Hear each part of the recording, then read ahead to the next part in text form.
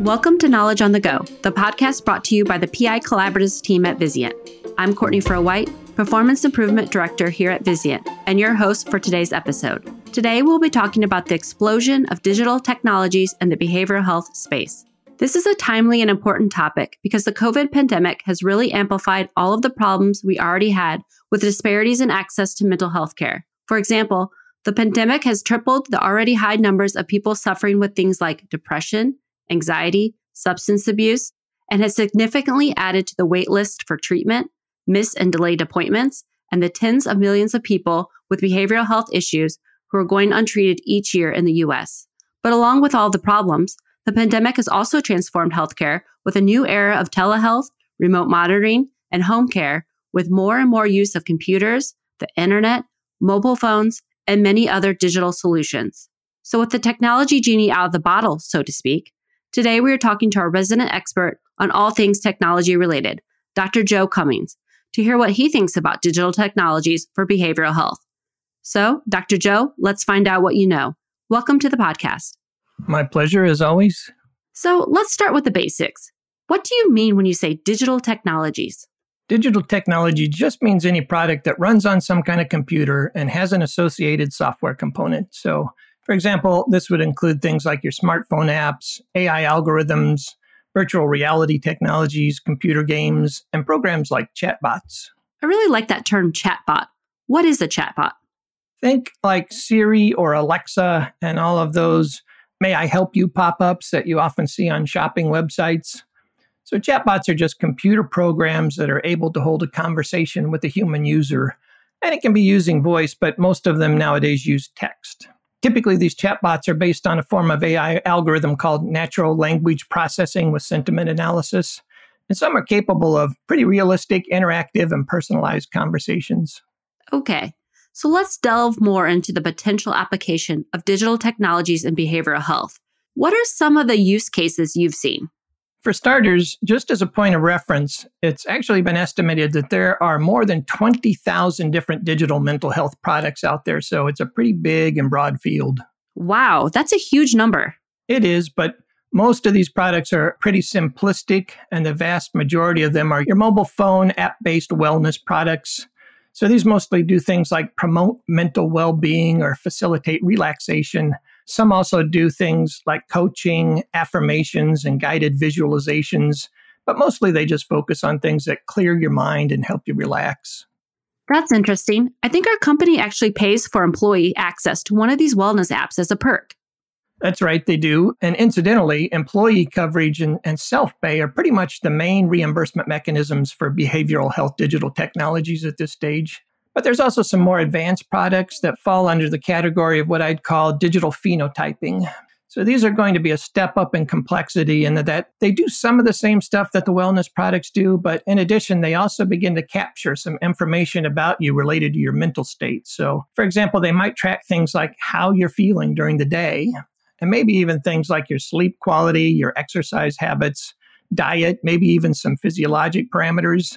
And then they combine and use all this data to identify any potential problems related to your mental health. So when we finally get to the high end of the digital phenotyping application, you start to get into what you might think of as actually a true medical device. So in this case, for example, an app might use a chatbot to present a scientifically validated mental health assessment questionnaire, and then it uses that to make a diagnosis. And there are some chatbots like this that have been used for screening and diagnosis of things like anxiety, stress, depression, and PTSD. Whoa, hold on. I can see a potential problem with this application. What if the chatbot gets it wrong and it misses someone with major depression or suicidal ideation? So that could be a really dangerous outcome. And that's why the digital phenotyping app is still controversial, with some surveys showing mental health care professionals pretty much split on whether or not it's a good idea to do.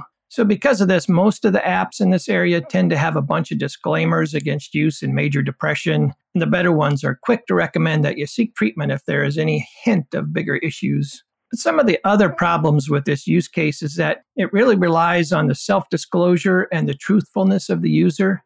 So while human questioners can usually subjectively judge the truthfulness and the completeness about what they're hearing, computers aren't all that good at reading between the lines just yet. The good news is that some of the literature shows patients may actually be more likely to open up and tell things to a chatbot, things that they might not even tell their therapist. On the other hand, there's also some data in the literature that shows diagnostic accuracy is lower when patients report their own symptoms compared to when a therapist enters the patient's symptoms. So this kind of suggests that there's a weakness in the underlying programming and that it has some trouble translating from the common speech into technical concepts. Sounds like a lot of potential problems and a lot of work yet to do on these diagnostic apps.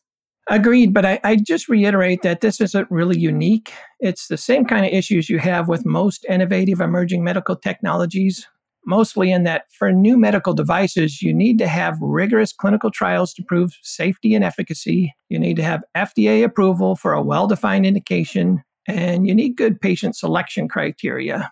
But that said, I'd just like to go back to why we need these technologies in the first place. And that is, as you know, there's a real shortage of mental health services in some places and scenarios. So in this case, the true comparator may not be the app versus the therapist, but it would be the app versus nothing at all.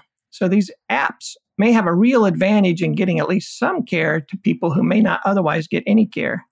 So Dr. Joe, you're saying the question really should be, is some interaction better than nothing? I think so. In some cases, I think that's the best we can do. But on the other hand, maybe because of all the potential problems that we mentioned, I think another one of the use cases that you're going to see are these apps being used by patients while they're currently being seen by a professional. So by keeping the therapist in the loop, you kind of mitigate some of the safety concerns. In the AI field, we call this augmented intelligence, where the AI algorithms aren't intended to replace human intelligence, but rather to augment it. So here we're really talking about technology supporting the therapist and helping them to make their therapy even more effective. You mentioned FDA approval, which brings up a good question. How are these apps and chatbots regulated?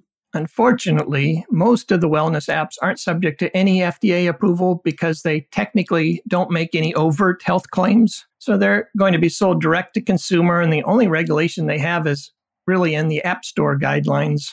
But again, if the product is going to make some kind of medical claim, it'll fall under the FDA regulations for software as a medical device, which generally means it's going to be a Class 2 device, and that's subject to the FDA de novo or 510K approval pathways.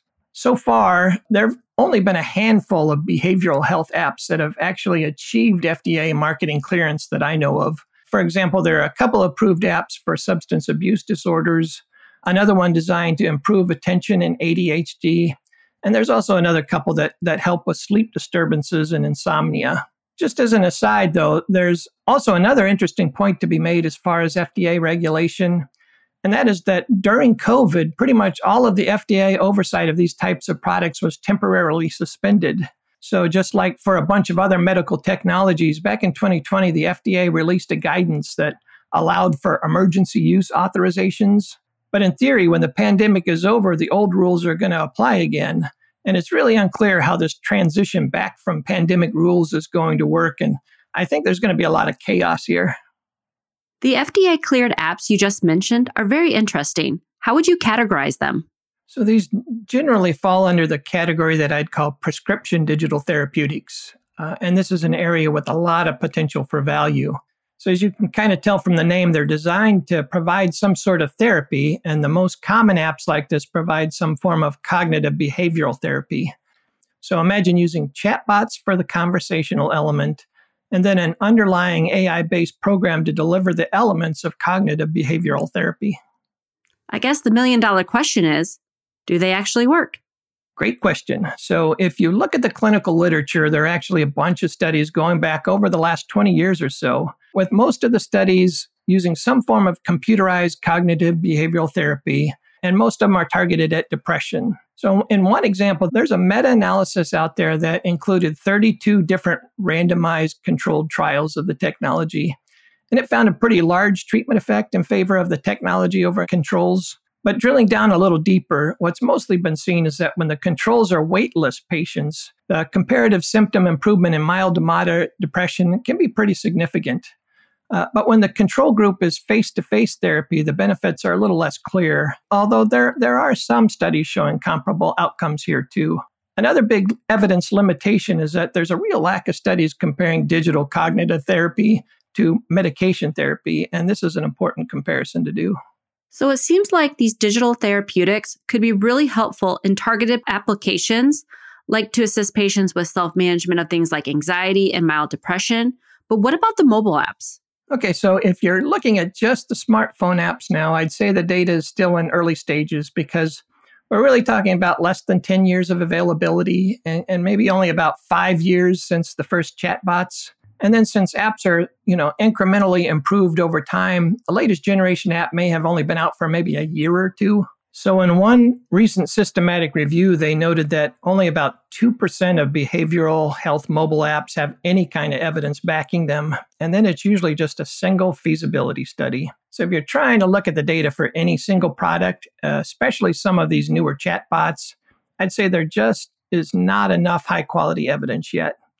What you'll mostly see are a few studies that show intermediate outcomes like acceptability, usability, the dropout rate, and patient satisfaction, but there are very few good sham-controlled studies looking at efficacy outcomes.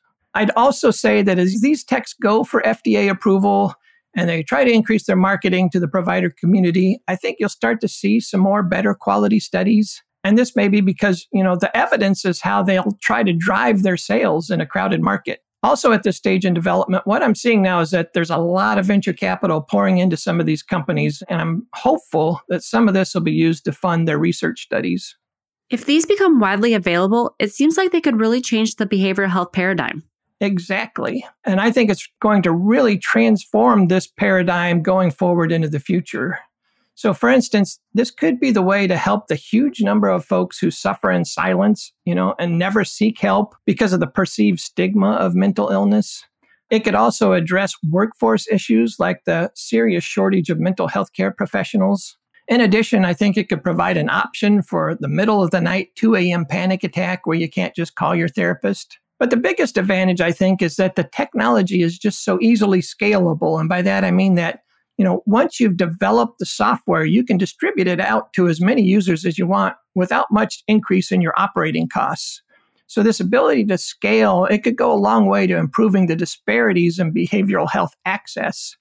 So we're talking about being able to provide an option to the rural patients where they may not be a therapist anywhere nearby. And we know that rural areas also are hard hit by the opioid epidemic. And similarly, there are those in cities who lack transportation and the means to get to and pay for services. So I think that in these kinds of cases, we have a lot of potential for moving the needle and increasing access to these underserved populations. So far, everything we've talked about smells like roses. What about the downsides to digital technologies for behavioral health? Thanks for bringing this up because I don't want to make it sound like these are the be-all and end-all solution to everything. I think we already mentioned some of the possible harms where because of the technology, somebody with serious mental illness either delays or fails to get more intensive help. Again, this is why there should be good research up front and a slow and controlled rollout for some narrowly defined applications. I should also mention that there are still a lot of bugs to work out on the software side too. For example, chatbots are not that good at interpreting things like sarcasm, hyperbole, and colloquialisms like smells like roses and things of that nature. So this can lead to confusion where the chatbot may go down the rabbit hole with some pretty irrelevant conversations. Also, sometimes that chatbot can get kind of repetitive, like they're stuck in a loop, and this can be really annoying and time-consuming for the user. So all of these kinds of issues tend to make the chatbot feel inhuman, and this can lead to a high attrition rate, where some studies have shown more than 90% of users quit using the app within the first month. Then there are a bunch of other problems that are common to the use of AI, like the potential for the app to develop a racial or gender bias that can affect the accuracy and efficacy of it. And then there's also the whole issue of whether a computer can even establish a bond with the patient or show the empathy that's really needed for successful therapy. Finally, there are some very negative preconceived notions people have about AI that's unfortunately usually derived from sci-fi movies. Are we talking like HAL in the 2001 Space Odyssey? Yeah, like HAL or maybe Skynet in the Terminator. These movies have made people very afraid of AI. But for what it's worth, I don't think we'll have AI with human-level intelligence or consciousness for at least 20 years or more. So I guess we still have a couple decades to get ready for that. I think we should stop our conversation here before we go down that rabbit hole. Well, that's all the time we have for this edition of Knowledge on the Go, and I'd like to thank Dr. Cummings for speaking with us today. And thank you to our listeners for taking the time to join us, and please look for future Knowledge on the Go podcasts.